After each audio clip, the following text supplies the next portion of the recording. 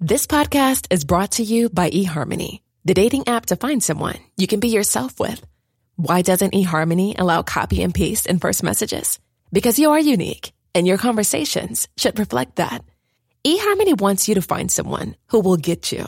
How are you going to know who gets you? If people send you the same generic conversation starters they message everyone else. Conversations that actually help you get to know each other. Imagine that. Get who gets you on eHarmony. Sign up today. Hey, I'm Ryan Reynolds. At Mint Mobile, we like to do the opposite of what Big Wireless does. They charge you a lot, we charge you a little. So naturally, when they announced they'd be raising their prices due to inflation, we decided to deflate our prices due to not hating you. That's right. We're cutting the price of Mint Unlimited from $30 a month to just $15 a month. Give it a try at mintmobile.com/switch. $45 up front for 3 months plus taxes and fees. Promo rate for new customers for limited time. Unlimited more than 40 gigabytes per month. Slows full terms at mintmobile.com.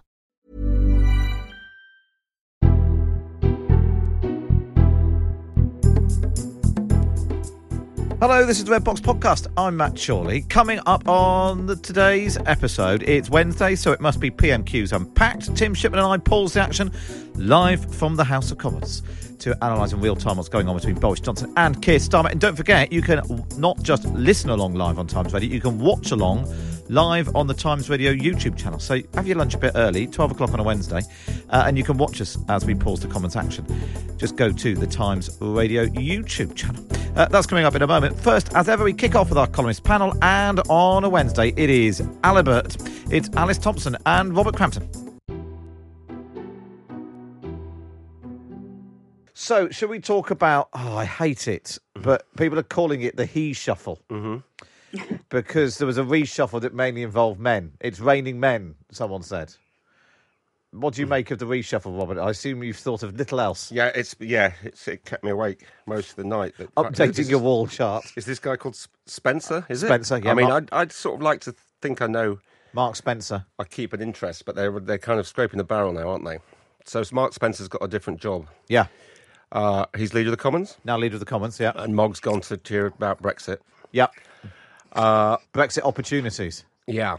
Well, I think I used the phrase deck chairs in the Titanic on Monday, so I think I might go for circling the wagons today, because that's what it looks like. The loyal few, Boris's last stand. Just move them all around. Move them all around a bit. It's somehow... I remember Ed Miliband had one like this, when he had a ruthless reshuffle in which everyone got promoted. Nobody gets sacked. I mean, the point about a reshuffle is somebody gets sacked. Yeah, and he can't afford that.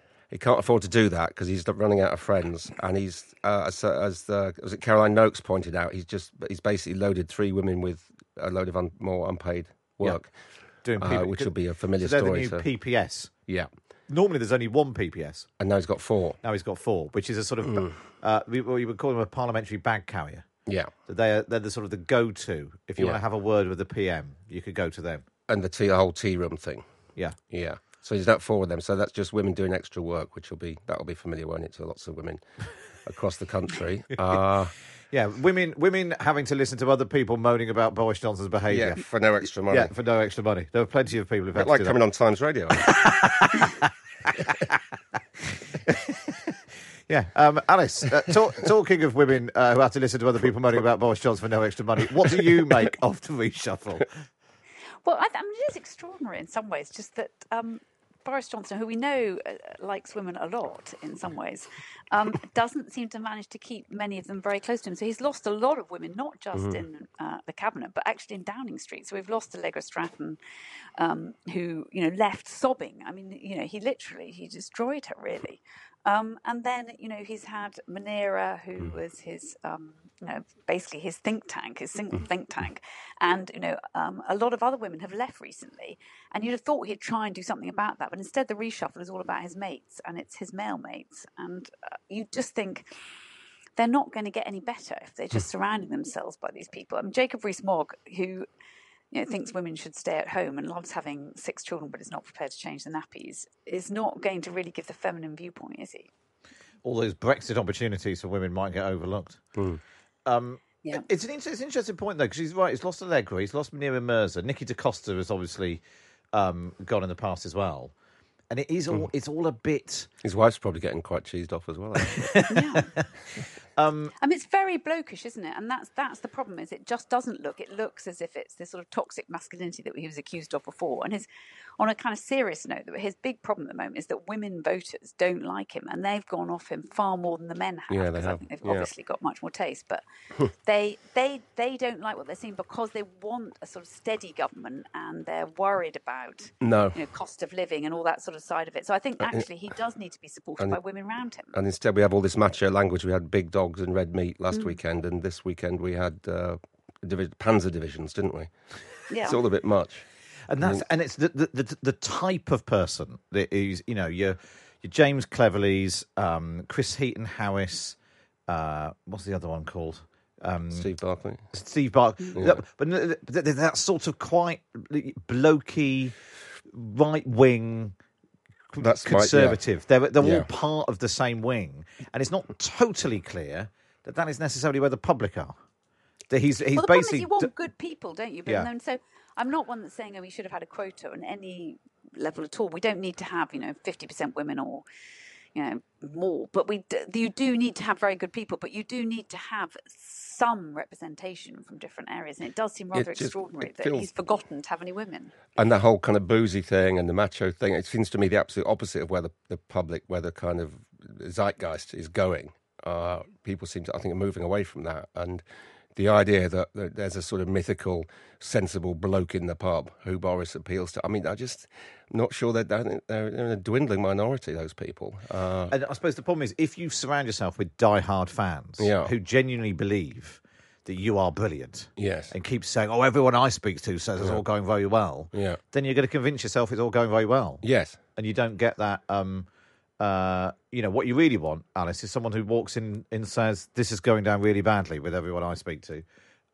We need to change. And it's not totally clear that in this shake-up, there is a new big figure who can say to Boris Johnson, don't do that.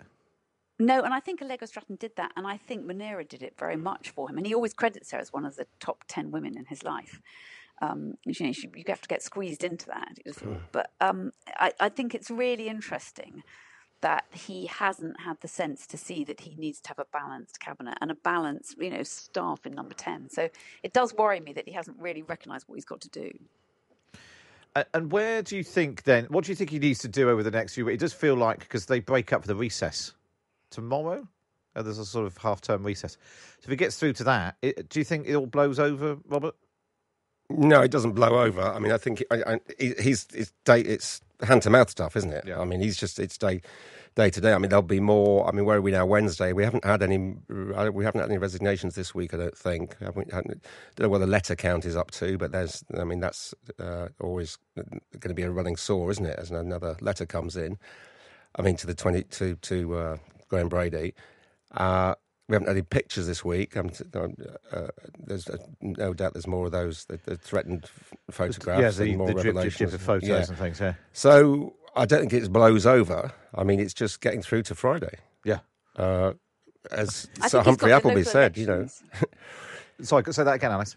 I think the local elections are going to make a difference. Yeah. And I think that if he hasn't gone by then, I think that the issue for him is how well is he going to actually manage to do in those. And also people are going to have to go out and campaign to win seats, and that's going to be quite tough for them if Boris Johnson's still going badly.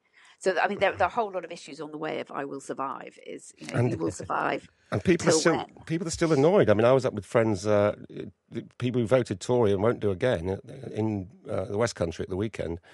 And they're really, really annoyed about the party thing. So when they say backbenchers have got to get a sense of perspective, I think the backbenchers are getting their sense of perspective from their constituents who are very cross. And I think that point about the local elections, Alice, is that there's nothing that will make focused minds like self-preservation.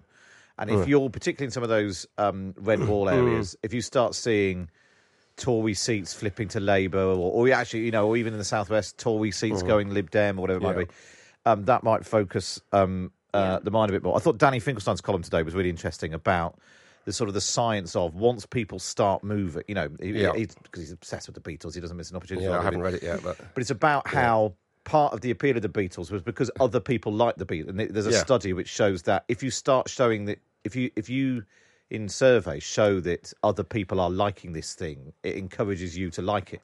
And so the sort of the herd mentality, that sort of works with Boris Johnson. Everyone thinks that Boris Johnson is this great vote winner, but that becomes then it goes the other way. Exactly. And once it goes And the also, other way, what's it's he been really funny, difficult to isn't get it? back.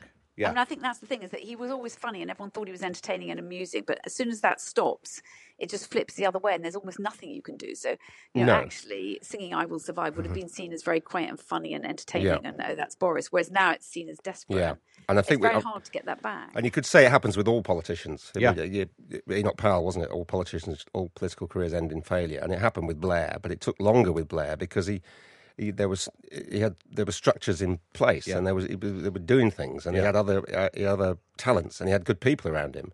With Boris, it's happened pretty quickly, because there's not a lot of substance there. Yeah, and and I think the similarity with Blair as well was such a massive personal appeal in '97. That's why the betrayal was probably greater than, say, Theresa May, where there wasn't the same sort of investment. Let's talk about I don't mind talking about Danny's column. Let's talk about your column, Alice. My column is actually not on the NHS, which is what everyone's talking about at the moment, the huge amounts of money that need to go into it, but on education. So the NHS is going to get an extra 12 billion a year, whereas education asks for 10 billion over the next few years and is getting an extra 1.5 billion. And really, in the end, it's got to be given some money. It's been completely ignored by everyone. No one's interested in education. And the teachers have been struggling in the last 2 years to try and overcome the pandemic, to look after children. They went back with Omicron when everyone else stayed at home, and 37% more likely to be infected if you're a teacher than any other profession. They've really done their bit, but they are struggling now. And I just think we need to focus on education again, not just on NHS waiting lists. It's a really interesting point there, because it's one of those things that by the time we realise there's a problem, it'll be far too late to do anything about it. Well, that's my problem, is that I think education is so vital. If we're going to, post-Brexit, post-pandemic, we are going to be relying on the next generation. And at the moment, if they're really struggling with their work, they're really behind. We're trying to sort out GCSEs and A levels. It is the teachers that are going to have to do that, and actually fewer people are now going into teaching again, because I think they look at it and think it just looks exhausting and thankless, and it's a problem because it just doesn't have the same status, teaching, as it should have, really, with other professions. And in the long term, if you're talking about the levelling up agenda, I think that education is. It's easy to say, well, we'll build this road or whatever. But one of the big problems with the northern towns is the lower level of educational attainment and skills. So if you do, and that's what companies are looking for when they're looking to invest, And if they're not there, those skills and educational attainment isn't there, then that's when you can miss out on investment that you otherwise would get. It's interesting the point you make, Alice, about education. Nobody really thinking about it. I mean, particularly the early sort of Cameron government, where Michael Gove was like the big think on education. He'd obviously done it in opposition, and there was lots of, it was actually an area where there was quite a lot of sort of pitch battles, both internally and with the opposition on that. I mean, obviously Gavin Williamson was not a big thinker when it came to education. Do you get the sense that Nadeem Zahawi might be doing some thinking behind the scenes, or is it just not really on the radar? It's just not normally education would be quite a big political battleground. Well, it should be. And Tony Blair said education, education, education. He really set it going. And actually, I think Michael Gove carried on a lot of that. And we had more academies, and we had, people realised that it was the only way that Britain was going to, move forwards in the 21st century was through education. But I think actually the new education secretary is pretty good. He's trying to sort out GCSEs and A levels. He's got to sort out early years. But he hasn't got anything like the money that's going to be needed. And there's no investment really has gone into schools in the last decade. And that's their big problem, that we put so much into healthcare, which rightly in many ways, but it does just swallow up billions and billions. And the problem is, if you don't look after the sort of young as well, there is going to be an issue, and they are going to be looking after us in our old age. So you do need to have better education. I don't have a sense that Boris is particularly interested in education. I mean, I just don't think he's interested in very much at all at the moment, beyond what happens tomorrow afternoon. But you wouldn't have kept Gavin Williamson there if you weren't interested in education. But he's not. He wasn't interested in it either. No, and it's one of those things that the payoff is a long way down the road, a long time after you've gone. Yeah. Which, if you were in it because you actually wanted to prove the country, that's it's a good thing to do. If you're just thinking about short term, but then the point, I suppose, we're talking about the NHS thing.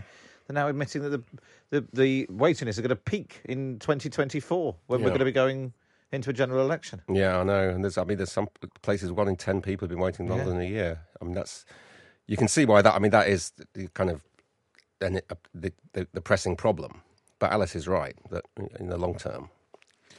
Well, let's move. Just finally, before I let you go, this story in the front of the Times about yelling "Get off my land" at walkers who stray from footpaths is no longer deemed acceptable. Like, was it ever? Under new government guidance for farmers, which encourages them to be welcoming to visitors.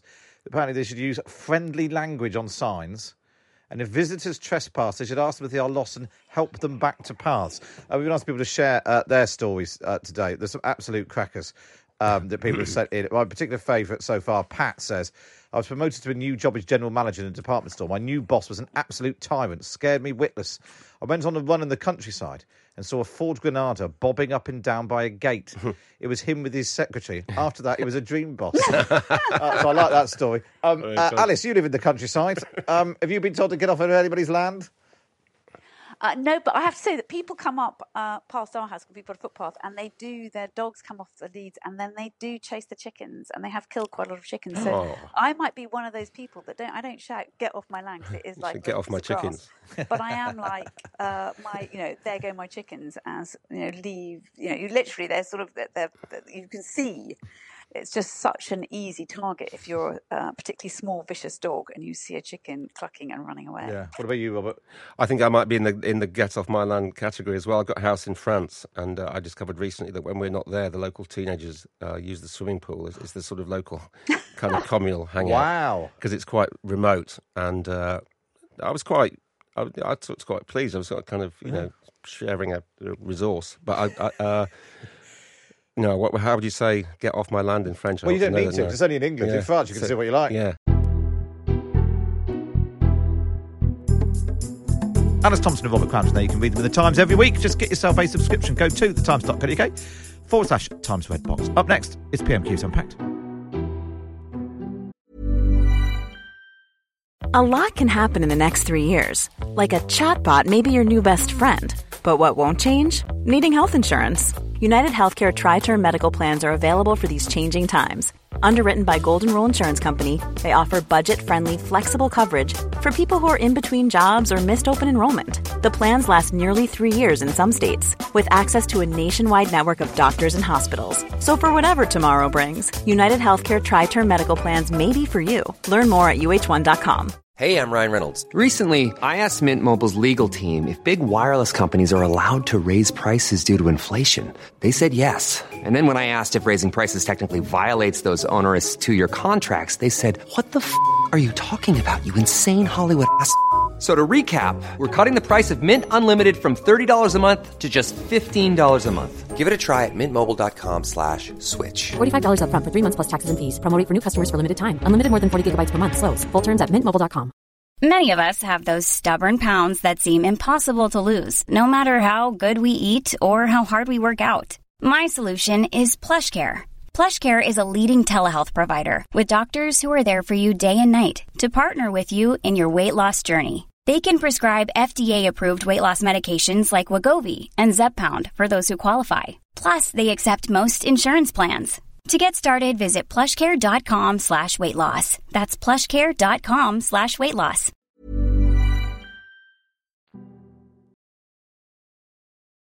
You're listening to the Red Box Podcast now. It's time for this.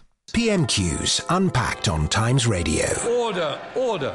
I call Matt Chorley and Tim Shipman. Yes, a very good afternoon to you. It is just gone 12 o'clock on Wednesday, so it must be time for PMQ's Unpacked. We are live on Times Radio. We are live on YouTube, so you can watch along as well. The cameras are on. Just go to YouTube, search Times Radio, and you can see us. We've got people. Let us know where you're listening from. Listening in Pyongyang. Greetings from Birmingham, from Portugal, from Llanduff. More Birmingham. Hello from Manchester, Terry. And in the studio with me, it's Tim Shipman. Not in Pyongyang. Not in Pyongyang. Hello from upstate New York. You people really do have better things to do. It's nice to have you here. Tim Shipman, what do we expect from PMQs today? Well, I think predicting what Keir Starmer is going to do is not always straightforward. But the two things I'm looking out for. Is he going to make an issue again of the Jimmy Savile comments and the fact that he was harassed in the street?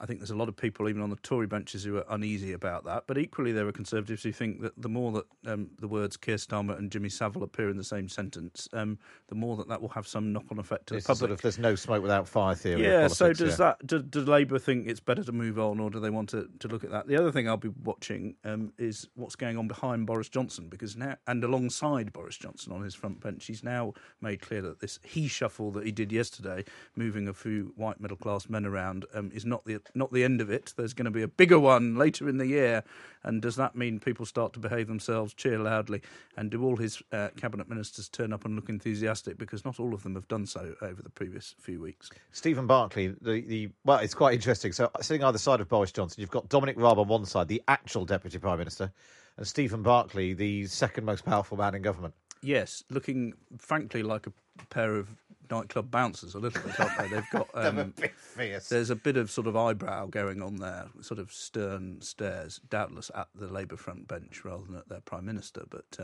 yeah, if you encountered those two late on a Friday night, you wouldn't be terribly surprised. They're quite well dressed, but beyond that, if they were packing heat, it wouldn't come as a shock. You get the sense both of them quite a lot of aftershave. Let's go. Let's not get bogged down in that. I think we can go now live to the House of Commons. This is question number 1 from Keir Starmer. Thank you, Mr. Speaker. Was the Business Secretary right to say that fraud is not something that people experience in their day-to-day lives? Prime Minister. Mr. Speaker, of course this government and this country despises those who defraud people, and that's why we crack down on fraudsters, Mr. Speaker, and we've strengthened our anti-fraud task force, who are bringing forward an economic crime bill, Mr. Speaker, but we also attach huge importance to tackling neighbourhood crime and crimes of violence, Mr. Speaker, and I'm very pleased that those crimes are down 17%, Mr. Speaker. Well, the first thing to know is Keir Starmer, knowing the trick, ask a short question. A short question he wasn't expecting. Yes. And the first, I think if you listen back to that answer, the first sort of 20 seconds, it's Boris Johnson going, oh my God, what do I say to this? But actually he recovered quite well, and he did manage to dredge up a few details of things the government is doing on the task force and the neighbourhood crimes thing and the crime bill. And yeah, he'll be frantically flicking through his papers now looking for something else to say. Crime stuff. I suspect we might hear how many police officers they are recruiting at some stage. Just in case you're not across this is Kwasi Kwarteng, the Business Secretary, at the weekend was challenged because previously Boris Johnson has claimed that crime was falling by 14%. But that is only true if you take fraud out of the figures. And Kwasi Kwarteng said at the weekend, the Prime Minister was talking about crime that people experience in their day-to-day lives, which in terms of burglary, in terms of physical injury, has gone down. I mean, even Martin Lewis, the money-saving expert man, has piled in and has said that the Kwasi Kwarteng was caused outrage with his comments and said he should apologise. It does seem quite extraordinary that you can claim crime is down if you just take out some of the crimes. Well, and I think anyone who's got elderly relatives who are getting their door knocked or, phishing emails trying to extract cash from them would think that this was a pretty live problem for a lot of people. And also, if you lose money, and everyone's had it, whether your credit card's scammed or, online things, that is crime.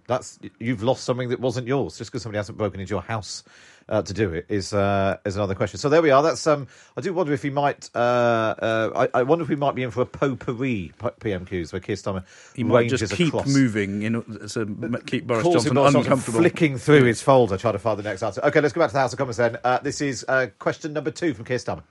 Mr. Speaker, the Prime Minister's answer's got a big hole in it. We've had lockdowns for the last 2 years. 2 crimes that people could commit were online fraud and throwing parties. And so far as I can see, the numbers for both of those have gone through the roof.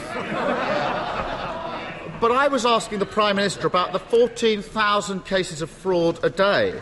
Many older people duped out of hard-earned savings. And the Business Secretary casually suggests on TV, don't worry, it's not real crime. There's a crime gang in Manchester, Mr. Speaker, nicking cars and shipping them around the world, all financed by COVID loans from the taxpayer. And what's the Chancellor's response?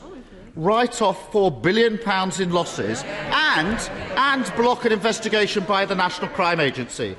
His cabinet turning a blind eye to scammers. Is it any wonder that his anti-fraud minister realised no one in government seem to care and threw in the towel. Prime Minister. No, Mr. Speaker, because what we're doing is tackling crime across the board. And that's why we're investing more in tackling fraud, Mr. Speaker, but we're also tackling the neighbourhood crime that is of such massive psychological damage to people in this country, tackling knife crime, tackling burglary, tackling crimes of violence in the street, Mr. Speaker, with tougher sentences, which they voted against, by the way, Mr. Speaker. And putting more police out on the street, Mr. Speaker. And the reason we're able to afford it, Mr. Speaker, is because we have a strong economy and we're coming back strongly from COVID, and that is thanks to the big calls that this government got right. I think that's probably worth a ding for the big calls the government got right, which is always one of his favourites. Rishi Sunak there shaking his head at Keir Starmer. You might not be able to see all that clearly because he's quite a long way down the front bench. You've got Steve Barclay, Priti Patel, Alok Sharma, Anne-Marie Trevelyan, and then Rishi Sunak. Boris Johnson keeping several bodies between himself and the Chancellor, just in case. But that was an interesting set piece, wasn't it, on both sides? This is going to be one of the big issues at the general election. If you listen to what Dominic Cummings has been telling the Labour Party, Johnson's former aide, he said, well, if they want to beat the guy I used to work for, they need to hammer crime, and Labour have done that reasonably effectively in recent months. And some of the polling suggests that, they're now well ahead. And in a sense, Starmer feels like this is his wheelhouse because, he's a former director of public prosecutions. But, he's trying hard to make this sort of relevant to the punter in the street. Boris Johnson, similarly, has a reasonable story to tell about knife crime and fights back. I mean, you do wonder about the gang in Manchester exporting cars. I mean, it sounded like they should be recruited by the Department for Trade. It's extraordinary. I'm looking at the Manchester Evening News story from a couple of weeks ago. A judge has demanded an investigation after two members of an organised crime gang were able to successfully apply for £145,000 in COVID bounce-back loans. They exported stolen Range Rovers and other expensive cars to Dubai and got £50,000 in funding offered by the government to help businesses struggling during the pandemic. It would be funny were it not quite so much money. Let us know how you think it's going. What do you think of it so far? You can post comments online on the Times Radio YouTube channel now. David says, it's a fair start for Starmer, as there's likely to be great interest in crime amongst the electorate. Fraud is widespread. Let us know what you think. Go online, go onto YouTube, search for Times Radio. You can watch live. See my face and Tim Shipman's face, and who doesn't want that at lunchtime? Let's go back to the House of Commons. Question number 3 from Keir Starmer. Mr. Speaker, his anti-fraud minister quit, saying the failure of government to tackle fraud was so egregious that he had to, and this is his words, smash some crockery to get people to take notice. Well, it seems that the Prime Minister hasn't noticed the broken plates and the shattered glass all around him. It's almost as if he's been completely distracted for weeks. Talking of scams, households are going to have to fork out an extra £19 billion on their energy bills. The government is insulting people's intelligence by pretending it's giving them a discount. But it's not. It's a con. A buy now, pay later scheme, a dodgy loan, not a proper plan. Mr. Speaker, he shakes his head. So let me put this in language you might understand. When his donors give him cash to fund his lifestyle and tell him he has to pay it all back later, are they giving him a loan or a discount? Mr. Speaker, our plan to tackle the cost of living is faster, more efficient and more generous than anything that they have set up, Mr. Speaker. We've lifted the living wage by record amounts. We've cut the effective tax for people on universal credit, Mr. Speaker, and we're now setting out a fantastic plan to help people with the cost of energy, Mr. Speaker. And it is more generous and more effective than anything Labour have set out. And the only reason we can do it's £9.1 billion, Mr. Speaker. It's huge sums that we're using to help people across the country. And the only reason we can afford it, Mr. Speaker, is because we have a strong economy, the fastest growing in the G7, as I think I may have pointed out to the right honourable gentleman last week, and not just last year, but this year as well.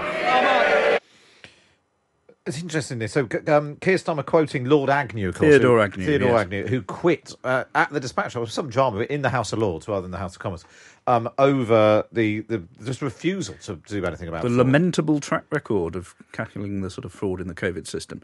And then, Starmer with another joke. I mean, he is jumping around, as you said. We're now moved on to energy prices, though he seemed to be trying to suggest, he didn't quite complete the thought, it seems to me, that what the government are offering is, almost a fraudulent scheme themselves. Yeah. I thought he might try and link his previous questions together. But what he's done quite effectively here, he had a joke earlier about, parties in lockdown, and online fraud being the only things you could do. He's now made a sort of barbed comment about Johnson getting money from donors, and is that a loan or is it a discount? And what you're seeing now is repeated sort of taking the mickey, jibing at him personally, making little gags, which then link into his serious point. And I think, he's sort of getting better at this, isn't he? Well, definitely that last one. So the whole point is that Rishi Sunak announced, as Boris Johnson said, a £9.1 billion plan last week to help with energy prices and council tax bills, although the government will get some of that money back later because it's essentially a loan to energy companies to reduce the bills now, and then we'll have to pay the money back as customers later on. But I suppose what was clever about that question from Keir Starmer is it's not really a question. Instead of actually asking a question that Boris Johnson might then provide an answer for, he basically it's just a taking the mick thing. When you take a loan off of someone to buy some new curtains, is that a loan or a discount? There's nothing that Boris Johnson can say to that. So he has to wander off and talk about, and then he appears to be wandering off to talk about something else. We've moved on to, universal credit and Lord knows what. Time for the next question. I think you might be right. Time for the next question. Boris is full of his you-know-what as usual, says someone on YouTube. Has Keir taken lessons on PMQs from Rayner, says Stephen. That's an interesting question. Immediately on the same question, Terry says, I'm amazed that such a well-educated man as Starmer, a lawyer ex-DPP, cannot phrase his questions more cuttingly than David Mellor. So according to people watching on YouTube, he's doing very well and very badly. Let's go back. Question number 4. Mr. Speaker, the Prime Minister clearly hasn't got the first clue what the Chancellor's signed him up to. So let me help him out. His plan is to hand billions of pounds of taxpayers' cash to energy companies and then force families to pay it off in instalments for years to come. If it sounds like he's forcing people to take out a loan, and it looks like he's forcing people to take out a loan, isn't it just forcing people to take out a loan? What we are giving people in Band D council tax, A to D council tax valuations across the country, that is 27 million homes. We're giving them the equivalent of £150 rebate off their council tax. Their offer is for £89, Mr. Speaker. Ours is faster, more generous, and more effective. And what they would do. And this is a global problem, Mr. Speaker, caused by the spike in gas prices. But what they would do is clobber the oil and gas companies right now with a tax that would deter investment in gas just when this country needs gas, Mr. Speaker, as we transition to green fuel. It would be totally ridiculous, and it would raise prices for consumers. What Boris Johnson did there is he ignored actually the questions about the energy bills and talked about the council tax. That is a genuine discount. That is just money going to take £150 off those from smaller homes, band A to D. I think the Leader of the Opposition somewhat lost his momentum in the question, though, didn't he? Yeah. When he talked about taking out a loon, which I've just received a message from someone in government suggesting that he might have been referring to members of his cabinet. But then Boris Johnson's got into a bit of a flap as well, trying to remember which... Well, the first 10 seconds of that was... A, D, A to B, A to B, D, D, D, D. I think we should probably put that question and answer down as two of the less coherent contributions to this particular show. Yeah, I'm not quite sure what it was. And move on. I'm not sure what Keir Starmer was asking, and whatever it was, Boris Johnson definitely didn't answer it. Let's go back then. You don't forget you can watch along live on the Times Radio YouTube channel. Go to YouTube, search Times Radio. And let us know what you think of it so far. Starmer actually making some decent jokes with some good lines, says Matt. That might have been before the last exchange. Let's go back to this question number 5 of the House of Commons. Mr. Speaker, I was always worried that the Prime Minister wasn't one for reading terms and conditions. Didn't understand what the Chancellor signed him up to, and he's just confirmed my worst fears. There is an alternative. Order. Can I just say, if you want to carry on outside. I am not having this perpetual noise coming from the front bench. Secretary of State should know better, and I expect better, and I certainly don't need to put up with it anymore. Keir Starmer. That's Lindsay Hoyle ticking off the government front bench. Mr. Speaker, there is an alternative. He could stand up to his Chancellor, tell him to support families rather than loading them with debt. Tell him to look at those bumper profits of oil and gas giants. Shell's profits up £14 billion this year. BP's profits up £9.5 billion this year.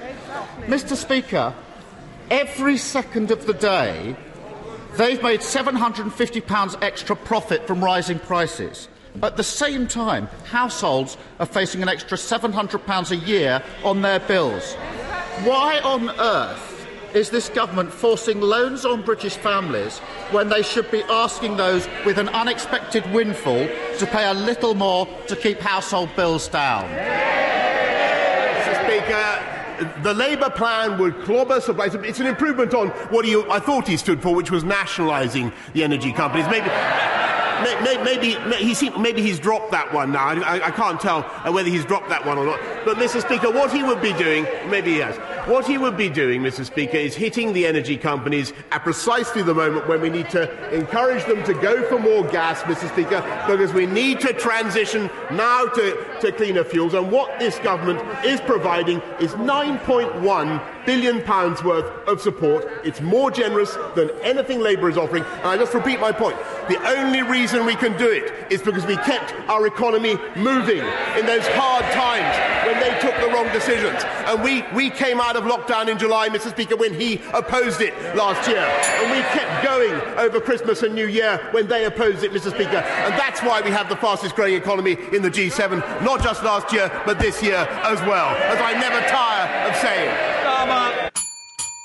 He never tires of saying it. It depends actually which figures you're using. It does, but the reason he keeps saying it is because the public does generally buy that argument. And pretty much every focus group you sit through, people say, they did the best they could, and we're glad that the economy kept moving. So actually, he felt pretty comfortable there, giving that. That's the most comfortable we've seen Boris Johnson all day.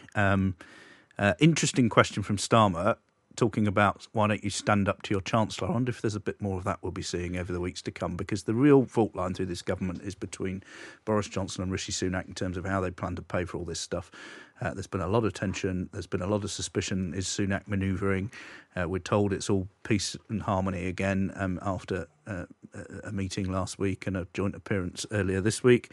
But it's an interesting thread for Starmer to go on. And we're coming up to, is it Sunday, 2 years since Rishi Sunak got the job. Remembering he got the job because Sajid Javid had quit because he wouldn't have the joint unit, and having number 10 deciding who could be in his team and who he couldn't. And this was seen as, Rishi Sunak was the patsy, he was the one who was willing to do all that. And actually, the opposite as ever happens. He's almost unsackable. He's proven very popular with voters.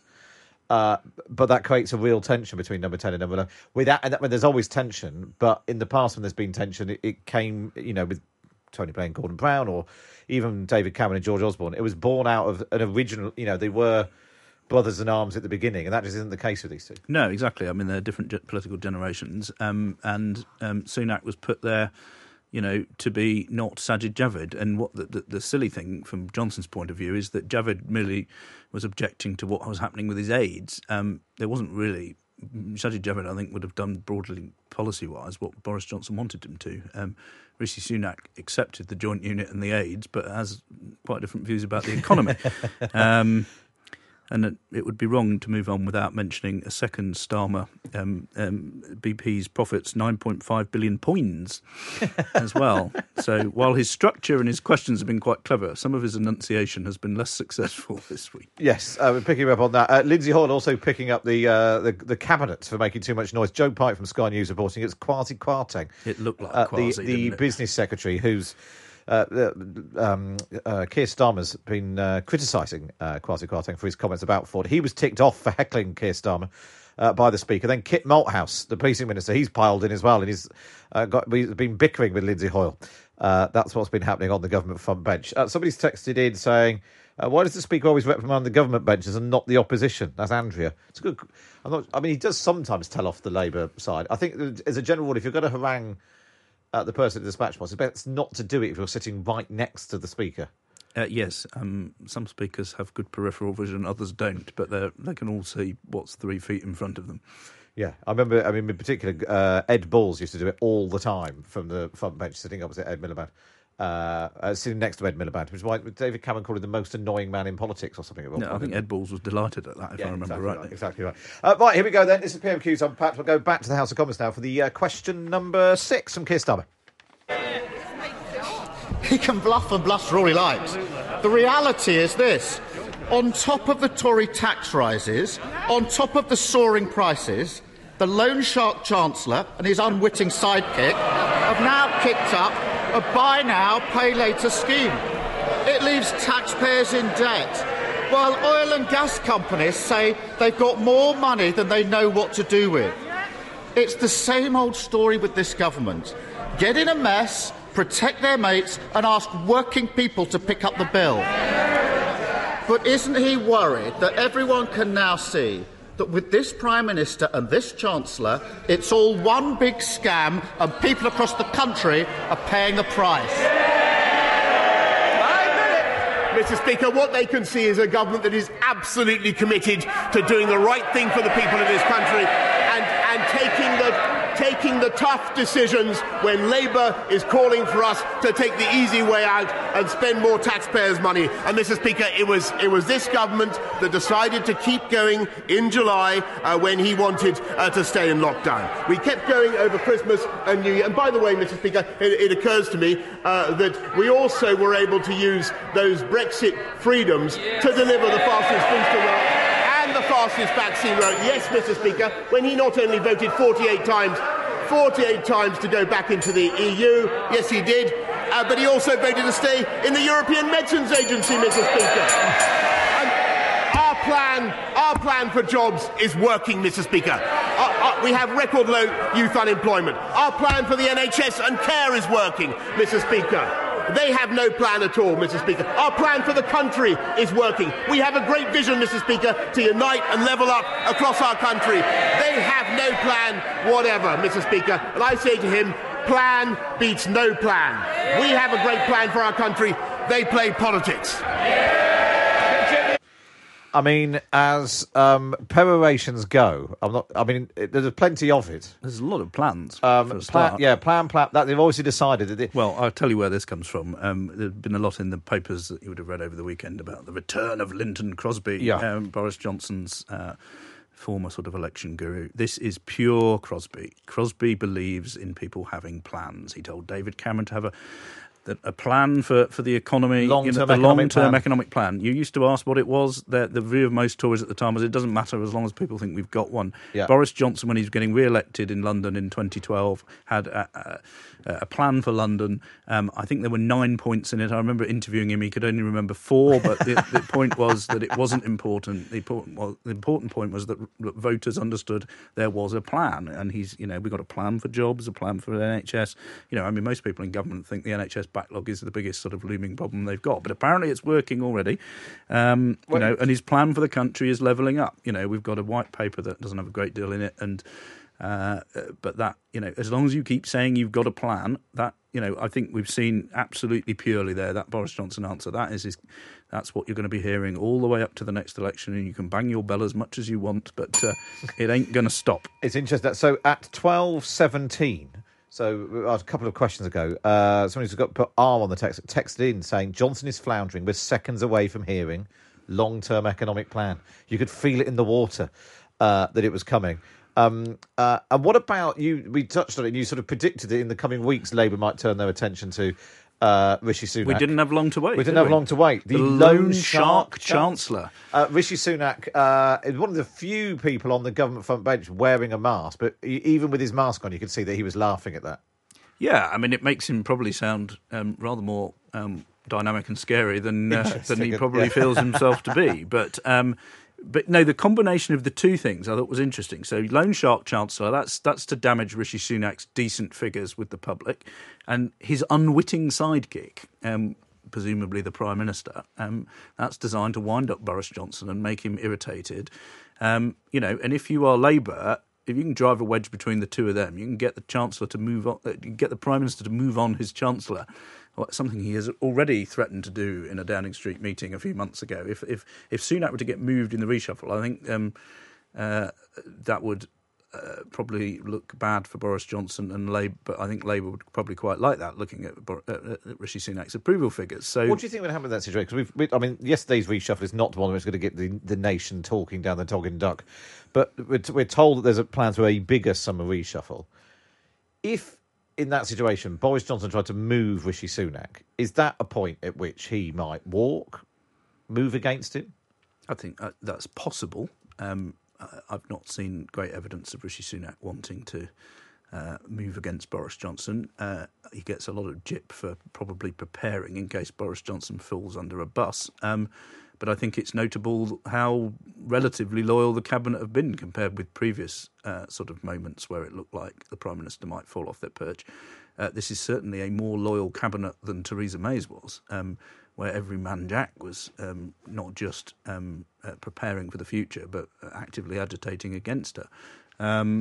So, yes, if you're Boris Johnson, I can understand why you might be a bit paranoid about Rishi Sunak, but Sunak doesn't strike me as the kind of person who's likely to sort of overtly move against him. But equally, if he's not, there's probably not any other jobs he wants to do in this government. So, and who could would he at that point offer to walk? Who could he realistically put there who'd be more malleable? Because part of the problem is that being Chancellor, you have enormous power because you control all the money. Yeah, the two obvious candidates are Liz Truss, who's desperate for the job, the Foreign Secretary, and having made her Foreign Secretary, it's more plausible to make her the Chancellor from that post than it would have been from catapulting her up from the Business Department. And I guess it's not impossible that you could see Sajid Javid return there because he seems to be sort of back in with Boris Johnson. What about Kwasi Kwarteng, the one making all the noise? He's in an economic department.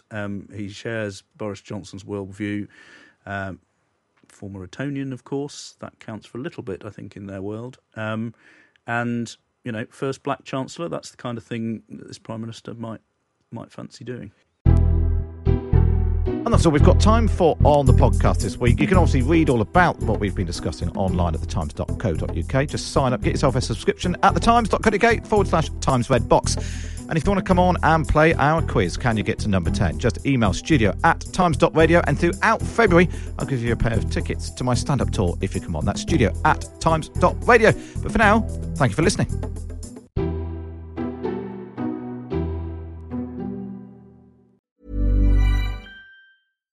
Your History is a new podcast brought to you from The Times, and it brings together the real-life stories from our obituaries desk, which have been published for over a century. In this brand new show, we build on this legacy and explore the endlessly fascinating lives who have enriched and informed our own. Join me and our sponsor, Ancestry, as we journey through your history.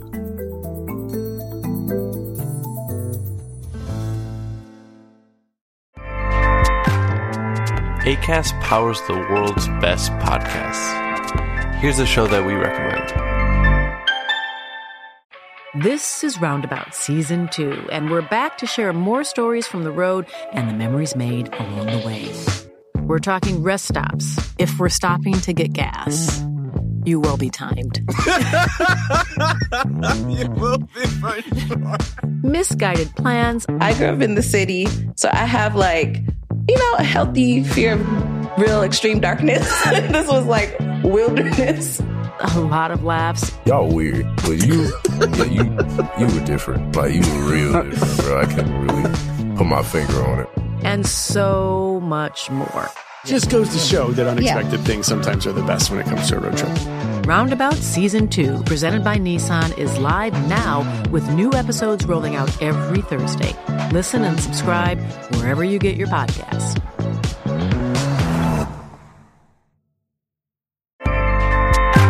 Acast helps creators launch, grow, and monetize their podcasts everywhere. Acast.com.